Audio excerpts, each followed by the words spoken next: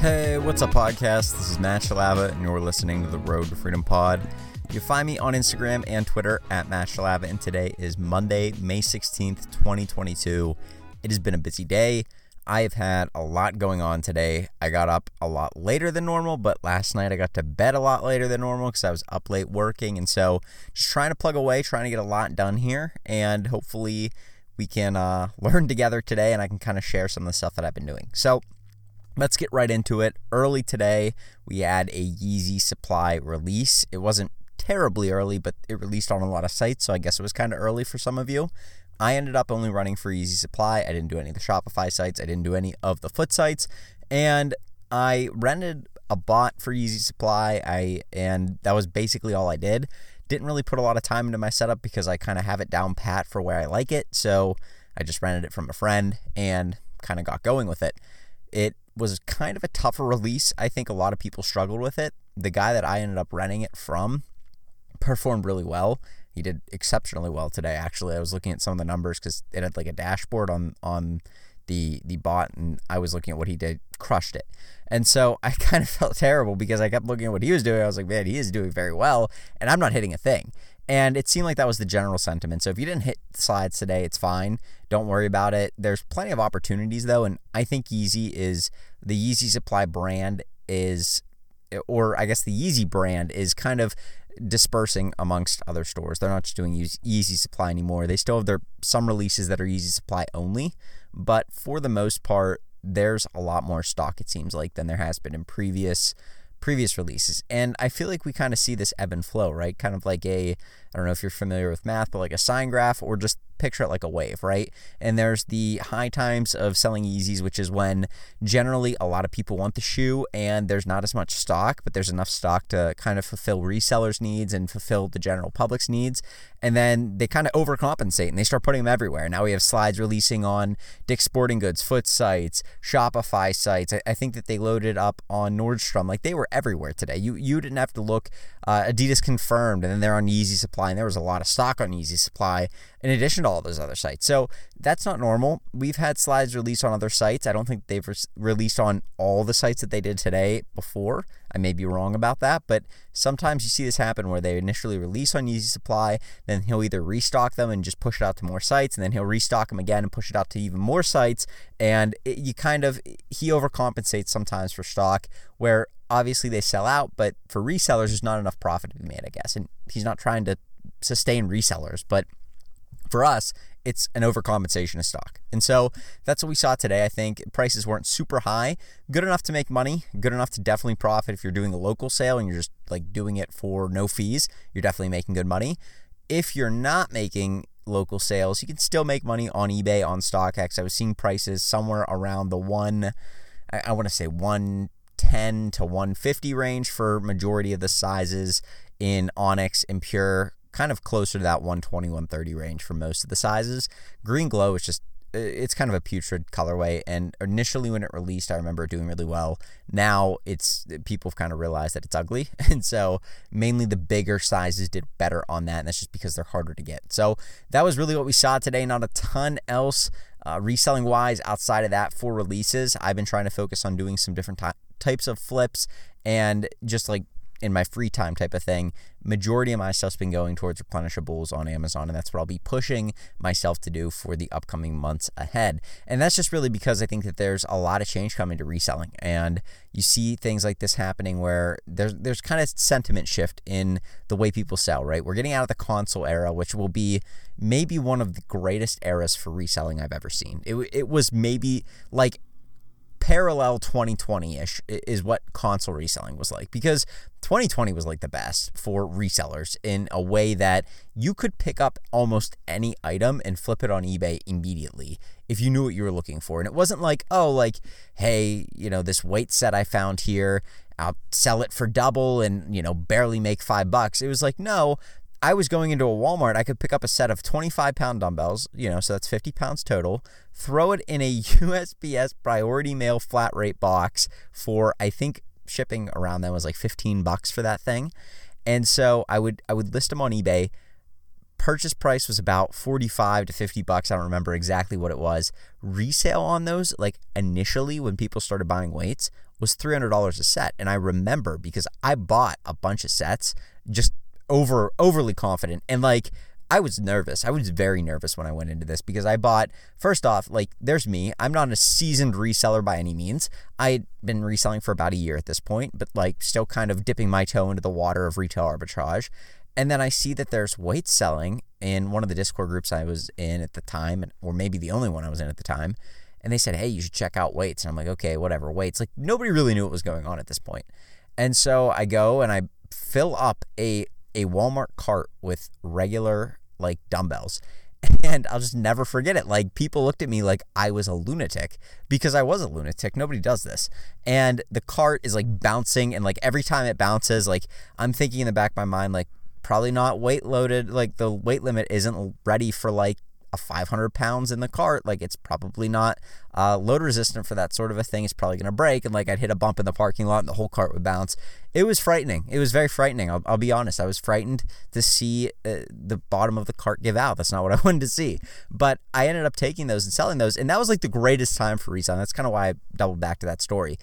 Except for consoles. Consoles have been, I cannot express my affection for a PlayStation console in a way that it will always be like in the back of my mind. The PlayStation 5 box and console will always be one of my favorite things that I'll like look back on and go, man, those were awesome, because a lot of people made money on them. And I mean, if you were trying to get a console and you really wanted to be adamant about it, you'd have followed some Twitter accounts and you'd have gotten a console by now. It's not terribly hard. There's a lot of sites that I was able to manual them on just following Twitter accounts. I wasn't in many cook groups at the time when consoles first released. I think I was in one or two, and they weren't that great. And so I was finding stuff out on Twitter before they were even releasing it from the groups. So like everybody could have accessed this information. You could have gotten a console at any time, especially in that 2019 year. If you were adamant about them and just looking for them early, I remember there were people on Twitter going, I'll just wait for them to release. And I'm like, what are you talking about? Like, we have been in a time where things have been difficult to get since March. This is in 2020. I'm thinking things have been difficult to get since March. Nintendo Switches have been selling for 1.5 to 2x per Switch. And it's not even like a new console. It's been on the market for a while. What are you talking about? You're going to try and sell these you're going to try and buy them like whenever they release. Like that's not going to happen. And so people obviously didn't get them whenever they released because they were super hard to get. And that was kind of like the whole start of the whole console thing. And I remember, PlayStations back in 2020 were selling for like, if you did an overnight shipping on eBay, you could sell a console for $1,200 to $1,300 around Christmas time, and it was wild. It was a wild time. So consoles have been one of the greatest things that we've resold, I think, in recent memory. But I'm kind of trying to transition out of that. The only thing that I really do now are like really profitable flips. I had somebody reach out to me just recently and ask me about Easy Supply and whether I think it's a profitable thing to flip on. I necessarily wouldn't say yes and I wouldn't say no. I think if you're going for Easy Supply and you have a very, very, very kind of skeleton bot setup, unless you're like super advanced. If you're listening to this and you know what you're doing, obviously you kind of roll with whatever you want to do because you're an advanced kind of bot runner. Like you understand how to bot. And there's people that do very well. They have large setups and they crush it and they make hundreds of dollars, they make thousands of dollars on Easy Supply releases. It's no big deal. For me, I'm not an advanced botter, like maybe compared to your average Joe that you find on the street. I know what a bot is, but like I don't know what I'm doing. And so it's something where if you're running maybe a very skeleton, like bare bones type of setup, you're using really cheap proxies, really cheap bot rental type of things. You're using maybe the better top tier bots, but you're trying to get them as cheaply as possible. And you're trying to keep your costs low. You can make a lot of money on a good Easy Supply release. If you're getting slides, foam runners, a really clean 350, a really, really clean 700, or just like one of those iconic colorways, like a Wave Runner or something like that. Like those come out, you can make money. But for the most part, most of these shoes aren't profitable. It's just there's a lot of crap that's put out there. And it's that like up and down kind of like, oh, we're going to have a really good time for Yeezys where they're releasing Zebra 350s and slides and foam runners and more foam runners and a restock of slides. And what were the other shoes that they did? Oreo 350 restock. And just like shoe after shoe after shoe is just clean colorways, restock of a very iconic colorway, very good slides, very good restock of a foam runner. Like you can make a lot of money doing that. But outside of that, that's not normal. Like, we haven't had that on Yeezy supply, and eventually that stuff gets old, right? If Nike only restocked Jordan 1s and they only restocked Chicago colorways, the value of a Nike Jordan 1 Chicago colorway would drop drastically, and they don't, and there's a reason for that because it drives so much hype. We're going to have a restock in October, I think, for one of these kind of Chicago-style colorways. I think they're calling it, I don't know, like some throwback-ish sort of model. I don't know what they're actually calling it. It had a weird name, maybe like Legend or something like that. I don't know what it was called. But it's going to do very well. It's going to crush. And the reason for that is because they don't do Chicago colorways every month. It's like a once in several years in a Jordan 1, you'll get a Chicago style colorway, or you'll get one with some red and black in it. Like, you won't get that very often. It's been since, I want to say like 2017 since we've really had one. So it's one of those things where they don't do it that often. If Kanye and Yeezy keep releasing shoes like this, it's going to continue to be one of those things where people are going to have less of a demand for it because they're either going to have their demand fulfilled by some of the iconic shoes that have come out. Like, if I was a big Yeezy 350 kind of sneakerhead person, I would really want to maybe have gotten the Oreo 350s or the Zebra 350s that just released this past month, and I'd probably be set, right? Like, as long as like I'm not trying to buy every single shoe. If I don't have a ton of disposable income, those would be like kind of the shoes I'd probably target because they're clean shoes. They obviously have a little bit of history with them. And I believe the Oreo 350s were like the exact same shoe. I don't even think that they did anything different. It wasn't treated as a restock pair. They were the exact same like UPC code, everything. So like those were the shoe. That was the same shoe. And so there's times where you can go for those, and those would satiate your desire to get a Yeezy 350. And so as they keep restocking these iconic colorways, because they've done it, the Beluga 350s were reflective. They weren't the exact same, but they were pretty close. The Oreo 350s, they're talking about the Turtle Dove Yeezy 1s coming out, like the Yeezy 350 V1s coming out. Those are absolutely going to smash, but that's going to drive down the desire for that initial Yeezy 1. Like, everybody wants that shoe.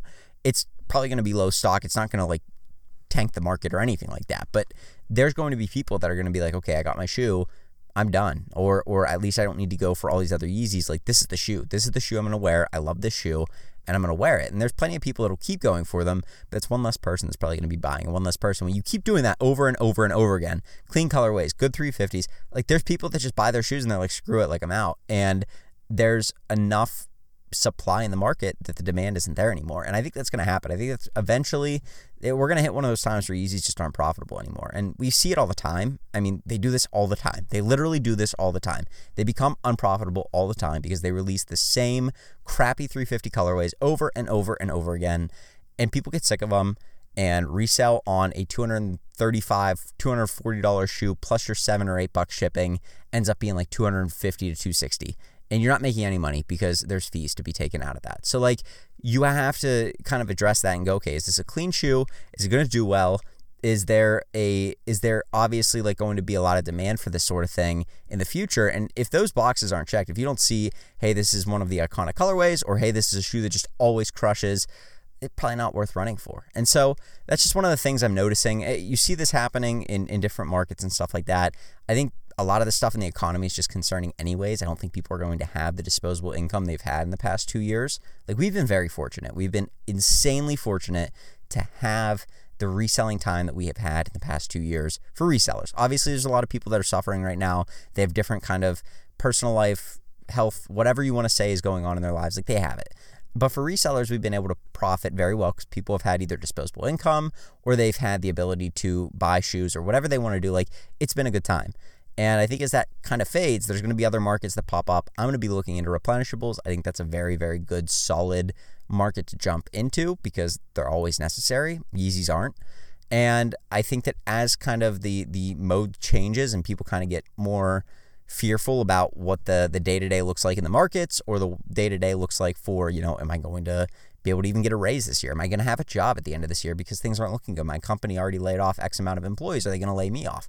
That kind of stuff obviously doesn't sit well with people.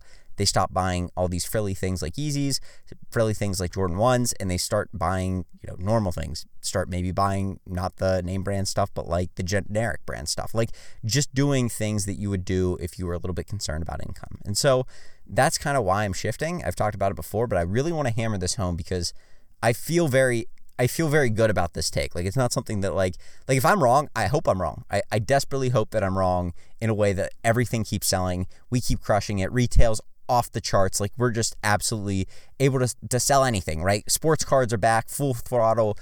Shoes are back full throttle, and we're able to just make a ton of money.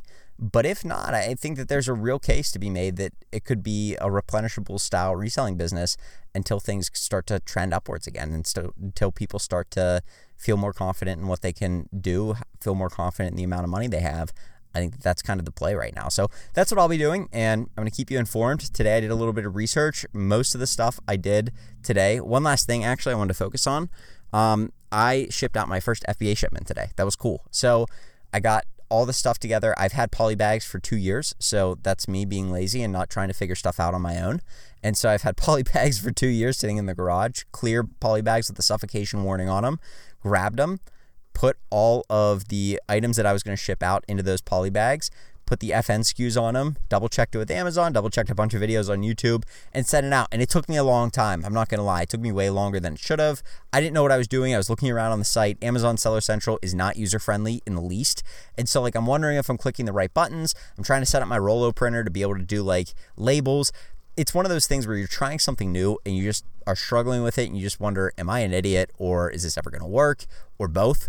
And I think that once you actually put in the effort, once you actually kind of get that first trial out of the way, everything else is downhill from there in a sense of ease. Because not like downhill like you're going down, but like if you're biking uphill and then you turn, you get to the top of the hill and you're going downhill, it's a lot easier to bike. And in the same way, once you kind of get over that initial hump of like the first time you try something, you're going to suck at it. It's going to take you an obscenely long time compared to like the 30th or 50th time you do it. Like that sort of a thing is super, super important to keep in mind, because it's super easy to get very, very, like, I don't know, very unconfident, or what's the word I'm looking for? Very discouraged, right? You just get like very discouraged with what you're doing because you feel like I'll never get this. This will never work. I don't know how people do this. Some people make it work, but not me. Like, that's how you feel. And so keeping in mind that you're never going to be able to be great at something the first time you do it, unless it's like your gift, like your God-given gift in life, like that's just, you just got to accept that and say, hey, I've never packed an FBA shipment before. I'm probably not like the one person out there who's naturally gifted at doing an FBA shipment from birth. So I got to figure this out. And it took me probably 4 hours yesterday and an hour today just to go through everything and look it all over, make sure it was good. A lot of it was going slow. A lot of it was making sure everything was labeled properly, because I wanted to double check and triple check things just so I knew that if something was wrong, it wasn't because I didn't check enough. And put it on the front porch, and UPS picked it up today and sent it out. And so we'll see. We'll see if anything sells. We'll see if I didn't spend $300 plus on merchandise that just sits in Amazon's warehouse. I'm hoping that's not the case, but we'll see. And it'll be a good test run. I think there's a lot of products that have varied in price a little bit since I even bought them. So we'll see if they sell at the price that I initially thought they would sell at. We'll see if the products are good sales rank, bad sales rank. I'll be able to kind of clue you into what I think good sales rank are for different categories as I continue to learn that. I currently have my settings on DS Amazon Quick View Extended. It's like this awesome Chrome extension I found. I have it filtering everything above 500,000. Some people may say that's a bad idea. I don't believe it is, because I don't know what I'm doing anyways. So if I'm going to try and look at every item, I might as well filter out the things that are just crazy high rank, because I'm not skilled enough to spot when it's a crazy high rank and a good item that I may be able to jump in and lower the rank anyways, right? There's plenty of people that say, hey, this item's at $1 million and I saw it selling a bunch before in like 2021, but everybody went out of stock, so the rank just naturally went up because nobody sold it. I can sell that. Like, I'm not skilled enough to find that yet, because it's not something I want to look for. I want to look for the easy ones, the ones that are going to be simple, because I just need to get stuff selling on Amazon. And so I'm going to be looking for that. We'll see how some of these replens go. I'll clue you into what I think some of the best seller ranks are, because I really think a lot of people just don't do that. They're like, well, any seller rank could work, varying on the category. It's like, okay, bozo, just tell me which category and what rank, and let's move on. And so I'll be doing that and kind of cluing you into what sorts of things have been working. I won't give you my exact products, because that'll just completely wipe out my inventory list, so that's bad. But I will be trying to help you as much as I can and clue you into how to run a profitable and successful replenishables business on Amazon. So that's what I'm doing. That's what we'll be rocking with for the rest of probably the year. And so things have changed. Things are going to be really fun, though. I'm excited, and I'll get back to you tomorrow, hopefully with another podcast. So you guys have a great rest of your Monday, and I will talk to you tomorrow with another podcast. Have a good one.